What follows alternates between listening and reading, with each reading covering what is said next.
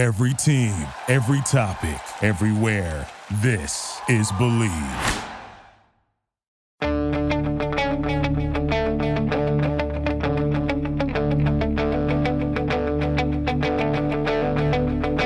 Ich warte seit Wochen auf diesen Tag und tanz vor Freude über den Asphalt. Als wär's ein Rhythmus, als gäb's ein Lied, das mich immer weiter durch die Straßen zieht. Komm dir entgegen. Aloha to Gegenpressing, the Bundesliga podcast brought to you from Hawaii. I am right here. I'm Manu Fed. He's Stefan Bienkowski. How's it going, Stefan? Yeah, very well. Just so anyone who's listening to this on the podcast version, just to let you know that Manu is recording from his hotel, and behind him is a 3D topographical map of Hawaii with a huge "You Are Here" typography and an arrow pointing out to, just to let me know exactly where Manu is, unless the sunshine glaring off the room doesn't make that clear. It had to be done. That background had to had to be introduced to the podcast. You good? Otherwise, still cold in Europe? I'll tell you how cold I am, Manu. We are slightly delayed recording this podcast because the wife and I have just went out to buy a fire pit. Literally something to start a fire. No, we're not that desperate in the house. It's actually for some New Year's plans we have. We've got some friends coming over and we wanted a fire pit for the garden, but I think the people at the cash desk probably thought we were using it inside the house. Yeah. That's how desperate things are getting here right now because it's so cold. Well, if you need a relief fund, people know how to find you. Brutally cold Scotland needs winter relief. That's where we're at right now. Oh my goodness. If it's any help, I have the sorest legs you can imagine, Stefan. We did this hike yesterday, and it's a old rail track that goes up this mountain. It's 1,300 stairs. Like the rail tracks are now stairs, and it's 1,300 stairs. And Becky and I decided to do it in under 30 minutes. Wow. Mission accomplished. I can't walk today. That's the downside. Every staircase I see, I'm doing backwards. That sounds like some sort of punishment. The views were incredible, though. So yeah, okay. I'll send you the photos. You can be the judge of it if it was worth it or not. But yeah, we have a lot to discuss today, so I guess we should jump right into it after this break. This episode of the Gegenpressing podcast is brought to you by BetOnline. Basketball is back, and BetOnline remains your number one source for all your sports betting needs this season. You will always find the latest odds, team matchup info, player news, and game trends at BetOnline. And is your continued source for all sports wagering information. BetOnline features live betting, free contests, and giveaways all season long. Always the fastest and easiest way to bet all your favorite sports and events, whether that's NFL, NBA, NHL, MMA, tennis, boxing, or even golf. Head to betonline.ag to join and receive your 50% welcome bonus with your first deposit. Make sure to promo code BELIEVE, BLEAV, to receive your rewards. That's it, BLEAV, to receive your rewards. Bet online, where the game starts. So Stefan, away from... Actually, although mountains would have been a great transition, because have you seen what Bild did yesterday? They lovingly recreated Manuel Neuer's ski accident. They sent a reporter to the top of the mountain, had him explain how the skis work that Manuel Neuer used, and then had him showed him the slope, which looked extremely harmless, by the way. And then he had to basically caveat it all with like, well, when Manuel Neuer skied that hill, it was a lot less snow and it was a lot more dangerous looking than what it looks now. And then he pointed to a spot and said, "Is this the place where Manuel Neuer's career ended?" Not exactly. It wasn't exactly a gritty kind of Scandinavian drama or murder mystery, was it? It's not like this. It wasn't quite the staircase, I'll put it that way. It's just some poor reporter in skis, but you know what? It got our attention, so I guess job done. Yeah, I watched the video today for research when I wrote, because I wrote my Substack this week on Manuel Neuer and his injury, and I had to include the link. So when you read the article, you can actually click on the link and watch the video where they sent this poor reporter to the top of. He had to actually walk it up because it's the only way to get there, and then had to show the skis and how it all works. The build is unbelievable. But anyways, the bottom line is Manuel Neuer is out for. Well, at least until August. I know that he has said privately that he sort of wants to be like Lothar Matthäus was when he was in his late 30s, right, or mid 30s, and come back from a major ACL injury in Matthäus's case. But it looks, I mean, there is no certainty that Neuer will come back from this injury. And it looks like Bayern Munich are doing what both of us pretty much said they should be doing, which is bringing back Alexander Nübel from Monaco. The agent confirming today that talks are now underway, right? But this is a matter mostly between the two clubs. But confirming that Bayern Munich do want Nübel back. And I think it's really interesting because it has a lot of ramifications, I think, because essentially I think what's happening here is that Bayern Munich is saying we're going to give the number one position to Alexander Nübel, and it's his to defend then when and if Manuel Neuer comes back. This is at least how I'm reading it. Yeah, there's a few things that kind of raised an eyebrow for me, I must admit. Number one, if Manuel Neuer wants to be like Lothar Matthäus, I don't know why he's off skiing and hiking and doing activities that could potentially injure you. You'd think, I mean, he's not exactly like a model pro who's wrapping himself up in cotton bud in between on his international breaks, I'll put it that way. So that was quite an odd comment to make.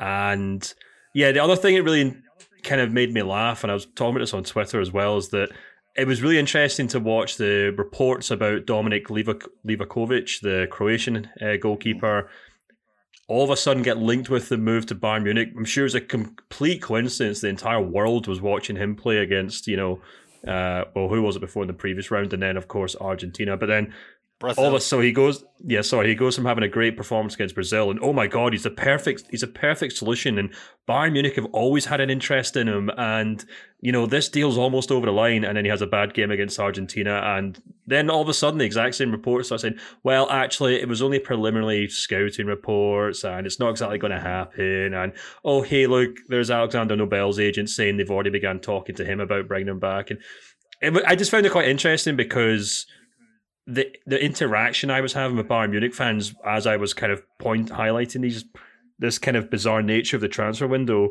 had quite a lot of them saying, oh, no, Nobel's not right for us, Livakovic is a great sign, and then even that's kind of turned itself on its head, which of course is just the nature of football, I suppose, but as you said, the most logical solution to all this was that Bayern brought Nübel back.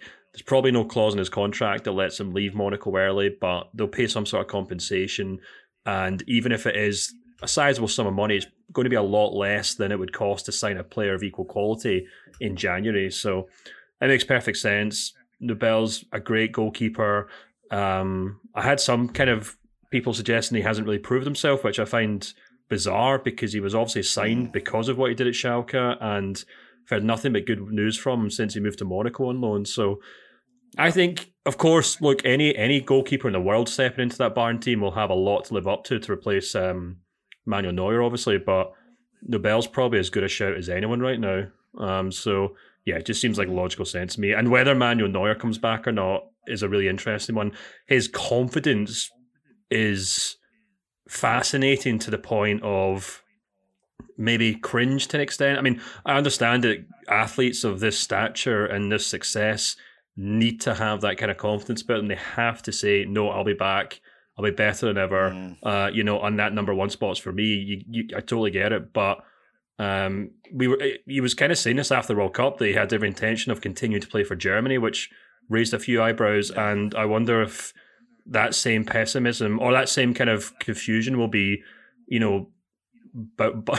bouncing off the walls at Sabina Strasse right now, because they'll probably be thinking, well, let's just see how you get on, Manu, I guess as well, and see how you get on, and then take it from there. Yeah, I think that the comments, I included a lot of these comments in the text, right? And Salihamidzic ended his holiday in US early to come back to sort of deal with this crisis, right? In other words, phone Monaco and to tell them that he wants his goalkeeper back. But it was also saying like the number one thing now is for Manu to get better, and then we'll deal with everything after that. Which kind of, when you read between the lines, is like, well, there might actually be repercussions still for what happened, because this is going to cost Bayern Munich a lot of money, right? The way the contract is written means that they have to keep paying him even after 6 weeks. Usually then the insurance kicks in, but in this case it doesn't. So this is going to cost Bayern Munich a lot of money for something that was clearly not their fault. Maybe it's their fault for not putting this in writing, but it's interesting because I think there is going to be repercussions, and it's also, and I make this point quite clearly in my post as well, that this is also a strategic decision now, because the option was essentially bring back the goalkeeper that you have, an asset that is currently gaining in value, right? I mean, his market value has actually gone up over the last 2 updates in Ligue 1, reflecting the good performances that he had in France. He had 5 clean sheets in 15 games, which is actually quite good. So you have an asset here that's clearly on the rise. At 26, those goalkeepers usually reach their prime, right? So he's essentially reaching his prime now. So you have to make the strategic decision now. Are you going to bring him back and give him the chance at least to get this number 1 position? Or are you signing someone completely different and then sell Nübel in the summer? And then essentially you're having to maybe deal with this again. And this is like, the Livakovic is of course one example of that. But I think the Livakovic story is interesting too, because it was obviously blown out of proportion by Oliver Kahn being present at that game for like a completely different matter, and he's not even the guy who scouts players. That's Nepes' job. Salihamidzic is his right hand, right? He's the squad planner and the one that scouts players and then ultimately also convinces them to join, and then everything else is done by Oliver Kahn and the board. But so he wouldn't have even been in that decision-making process. What I sort of smelled here was that Dinamo Zagreb, his agent, and the player said, "Oh, we can make a quick buck here." That's sort of how it feels, because like we had people reporting in German football that, and this is obviously came from Livakovic's agents, like, "Oh yeah, Bayern are interested. They have reached out, all that sort of stuff." And I'm reading between the lines saying, "Oh, please take him." And Dinamo Zagreb right away saying, "It's like, oh, you can have him for 10 million euros." I mean, you could just see, and I'm making this hand gesture right now for those who are not watching. It's like people are like rubbing their hands in like already seeing the euro signs in their eyes, right? So that's sort of how I read the whole situation. Yeah, I completely agree with you. And this is kind of the crux of the issue I was having with some people on Twitter about talking about it, saying, look, he's been very good for Croatia, don't get me wrong. He's been good for Croatia for a long time, but if you look at his kind of status in the domestic game, he's been a very good goalkeeper for Dinamo Zagreb for a number of years. In fact, it's the only club he's played for, if I'm not mistaken. And while he has the opportunity to kind of shine in the Champions League from time to time, and he certainly has done that, there's no way that this guy would be on any shortlist at Bayern Munich if the World Cup wasn't on right now.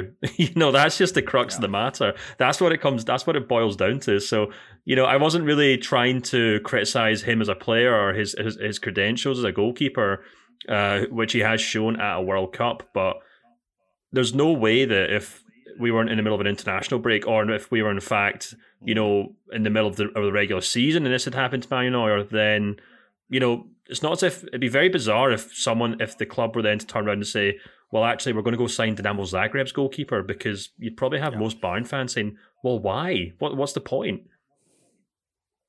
Yeah, there isn't one. Also, goalkeepers you should never scout goalkeepers at tournaments, because they can go through these hot spells that don't reflect at all their overall strength. I mean, I think he had 1 clean sheet in Croatia this year, domestically. That's not very good for if you play for a club that is essentially the most dominant in Croatian football by a mile. So yeah, I think we can put that happily to bed, which brings us to Oh, we could stay on the Croatian theme. Do you want to talk about Gvardiol next, Stefan? Yeah, it's a good idea. So, obviously, off the back of this incredible World Cup that he's had, so very similar to the goalkeeper, I suppose. There's been even more and more clubs linked with him. There's stories in England now that Manchester United and Manchester City have been placing bids for him, and they join a kind of growing list of clubs that have kind of been relentlessly chasing him for at least 12 months now. I think Chelsea are perhaps the most obvious ones. Manchester City have been interested from the start. I know that for a fact, but not nearly as interested as Chelsea have been. So I think this is also just another kind of, whip around of attention and drama to an extent. Like, oh wow, he's done so well at World Cup. Let's link him to a bunch of important clubs. And unlike the goalkeeper at Croatia, of course, Gvardiol's a player who already proved himself at RB Leipzig over and over again, really, for the last 12, 18 months or so. And yeah, it'd be really interesting to see what happens in January. I think the really important thing here to consider is that, Leipzig very rarely sell players unless it's on their own terms. And if it's not on their own terms, it's usually if a player's contract is expiring or if a club basically offer above and beyond what the player's worth. So, Konrad Laimer will be leaving because his contract's expiring, but, they're not exactly going to move on anyone unless they really want to. And I think something that might also play against any hopes that Gvardiol could move to the Premier League is that it looks more and more increasingly likely that Christopher Nkunku will move, maybe not in January, but potentially move at the end of the season as well. And I suspect that Leipzig might be inclined to avoid any prospect of their two biggest stars being announced as future departures in the same month. So I don't think Leipzig are under any pressure to sell him. Having spoke to people close to the player and the reporting I've done for transfer marks, I'm not really under any impression that he's desperate to move either. He certainly appreciates the attention. I think he has every intention of playing at a higher level, playing in the Premier League at some point in his career. But he also strikes me as quite a smart guy, and it's that kind of old kind of football manager thing. He's delighted to see the attention in him, but he's not exactly kicking down the doors at Leipzig saying that, he wants to move and he'll never get another opportunity to play for Manchester City or Chelsea again. So I'd basically say I'd kind of pour some cold water over these reports and just kind of wait and see what happens in January. Yeah, I've heard from sources close to the matter that Leipzig are very unlikely to sell him in 2023 and that there's no exit clause. So, as you suggested, like that would mean the price would be very high in the player, right? But also Leipzig have no intention of selling the guy because they don't need the money. Their future is actually quite well handled, even though the passing of Mateschitz, the owner, may have ripped a hole into their budget. That's simply not the case. Also they will make a sizable amount of money by selling Nkunku. So there's just simply no need for them to actually get even more money, right? I mean, at the end of the day, they also need to build the squad. There is some, I forgot the name of the Croatian kid that has been linked to them also playing with Dinamo Zagreb, because they have some sort of deal with Dinamo where they scout the club quite heavily. And there's been some names linked to a possible Gvardiol replacement. Unfortunately, I don't have the name in front of me, and because I'm on a trip, I don't have a second screen. But the Dinamo Zagreb, this Dinamo Zagreb defender is supposed to be really good, and if you go buy it, the suggestion is that they might be able to sign him and actually have him sort of as an understudy. Would it be Josip Sutalo? I think that's him. Yeah, well, I conveniently have Transfermarkt open in front of me. He's worth 18 million euros, 22 years old. That's him. Yeah. Thanks for checking that. It's kind of hard when you don't have a second screen. Anyhow, the idea. Wow, isn't Transfermarkt such a handy and useful tool? Yeah. Really is. It has everything in it. Yeah, I'm pretty sure that was him. 18 million euros, center back, right? Yeah, it was Sutalo. Bang on. Yeah.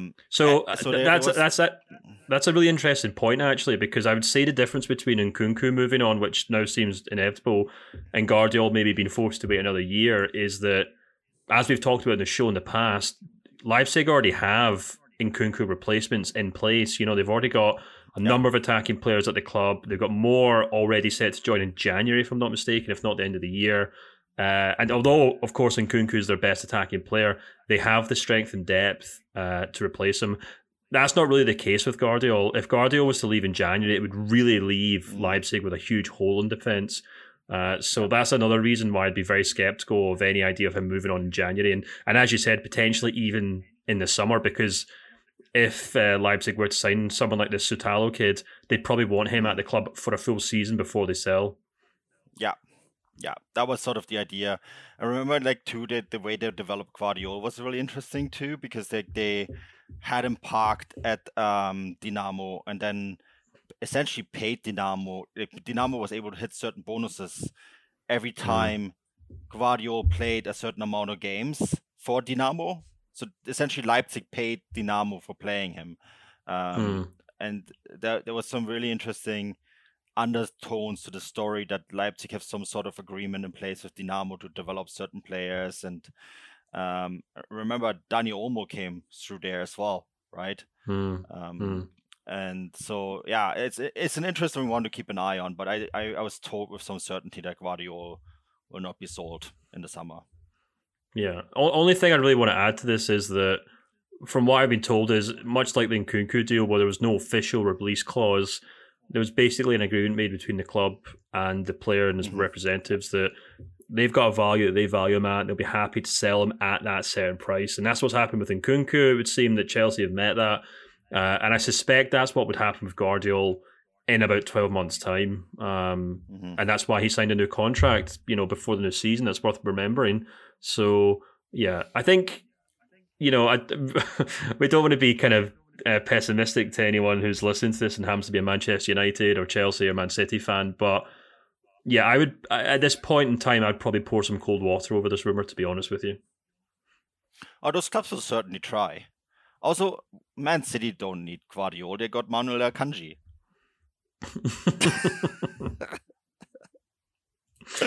Let's not go down in a Akanji rabbit hole. We should go to his former club, though. Yes, some reports. Good transition. That's a good transition, isn't it? It wasn't planned at all. So there was some interesting reports coming out of Dortmund. They may have found a right back, which is something that we alluded to last week, right? And this kid, so please excuse my pronunciation, I had to write this down. His first name is Lutz Harel, and his last name, I can do that because I have lived in the Netherlands, Geertruida. He's from Feyenoord. He's a right back. The sources on this is NL1905, which is actually a Twitter account that has been really good about reporting it. Has since been collaborated with other sources as well, that Dortmund are very, very interested and actually close to signing this player. I don't know a ton about him, but I can tell you that he is really highly rated. And he's a right back. Right. Which would go some way to fixing a lot of Dortmund's problems. If it ticks a lot of boxes. Like you said, I can't tell you a huge amount about him, but I think the nature of these stories that are popping up now, it certainly seems as though Dortmund they're doing a lot of homework behind the scenes in terms of picking up a fullback, because the reports linking them to left backs and right backs right now are incessant, which doesn't suggest to me that any of them are true or any of them are set to come to pass, rather, if you use that term. But it does say to me that, like, Dortmund are inquiring, they're scouting, and that's when agents and club officials and players themselves start whispering to football journalists, and that's why. So, like, it's not so much that any one player will end up at Dortmund, but you can start to plot a line between all these dots and see a pattern here. And I think the pattern is that Dortmund are certainly on they're out shopping for a right back. And that pattern is also quite interesting when you look at the other name that has been linked this week to Borussia Dortmund. That's Wilfried Zaha. And I find this link interesting for various reasons. I mean, I think the original story is from Bild, right? That this is sort of something that Dortmund could look into if Moukoko gets moved on. I'm still convinced that the Moukoko situation is going to be resolved sooner rather than later. But which also makes sense because Wilfried Zaha is not a center forward at all. I mean, he gets advertised as one. He has the physical attributes of a center forward, but he's far more wide, right? Which sort of kind of ticks a few of the boxes that you pointed out last week when we talked about Dortmund really needing a wide player.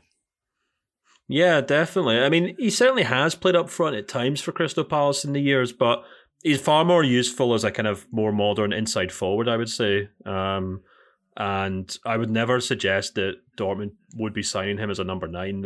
He's an interesting player in himself in the sense that, you know, he's a player who obviously was in Manchester United's youth academy, left there and kind of rebuilt his career at Crystal Palace. And over the course of the last, 6-7 seasons maybe, he has been relentlessly linked with the biggest clubs in England. You know, honestly, just about, you can go onto his page on Transfermarkt to look under the rumours tab, and you'll probably go back years and years and years, see, you know, Chelsea, Tottenham, Man United, Liverpool, blah blah blah blah blah. But he's made a name for himself at Crystal Palace. His contract's now expiring at the end of the season, so that's obviously why this is all beginning to kind of come to a head. And I'd be surprised. I was very surprised to see Dortmund linked with him because, on the one hand, he is a wide player who, you know, they could certainly use more of them, but he's a type of wide player I think that Dortmund kind of already have a few of. I mean, he really reminds me of Donyell Malen, to be perfectly honest with you. He's a wide player, but he's a wide player in the sense that he's almost like a converted forward. And, you know, I must admit, I'd be very surprised if Dortmund were to sign him with the intention of keeping Malen. But I then did have another thought that he could potentially, you know, he does like to play as a number 10 at times as well. And I did wonder whether, you know, Dortmund were perhaps looking at a player who could potentially fill in as a number 10 and maybe be a long-term replacement for Marco Reus, because he's kind of got that goal-scoring ability, he's got that kind of playmaking ability that Reus has. And of course, if his contract's expiring, then it means Dortmund can kind of throw some wages at him and see if they can entice him to the Bundesliga. I'd be very surprised if they could, to be perfectly honest with you, just because he strikes me as a player who's very kind of Premier League focused and has seemingly been waiting for a step up in the Premier League for a number of years now. So I'd be surprised if he took this opportunity to then move to Dortmund, which, whether it's fair or not, I think a lot of players in England would look at as a kind of stepping stone to get to a club like Manchester United. So yeah, I'd be surprised if he was to move to Dortmund, but, you know, if he does move there, I think if he did, it'd probably be a case of maybe moving on a player like Donyell Malen, or maybe a long-term replacement for Marco Reus. And Donyell Malen has been linked with a move away this week. Tottenham apparently interested. The other thing maybe to add to Wilfried Zaha, he's on 8 million euros a year. That's definitely affordable for Dortmund. That's definitely a wage that they can compete with. I mean, they paid Süle a bit more than that. So, you know, this wouldn't be something that would be a stumbling block for them at all. Yeah. And I think that's... No, absolutely. Yeah, I mean, the only thing I was going to add to that was about the Donyell Malen thing, was that in my newsletter this week I wrote that, you know, about how his form in particular has been a big topic at Dortmund's mid-season training. It's something that Edin Terzic keeps getting asked about, something he keeps talking about, and I think it's something that's going to be under the microscope in the second half of the season, because unlike Adeyemi, who, you know, has got youth on his side to a large extent, and of course he's been given the good grace that he's still embedding himself in the Bundesliga.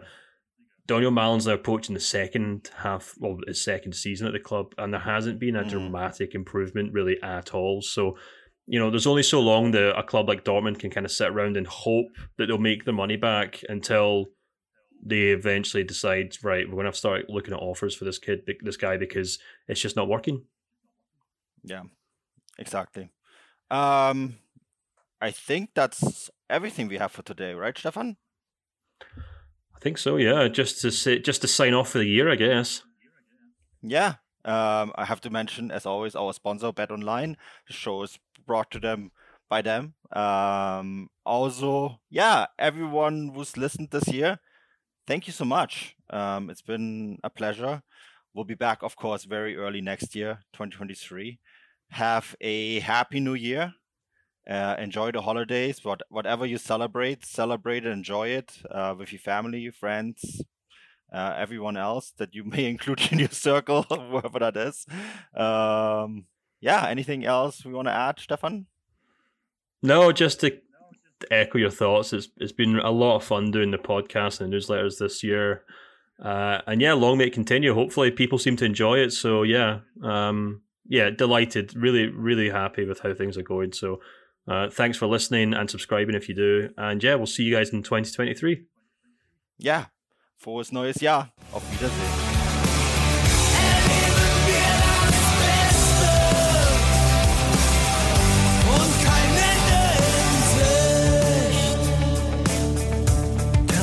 Ende in Sicht.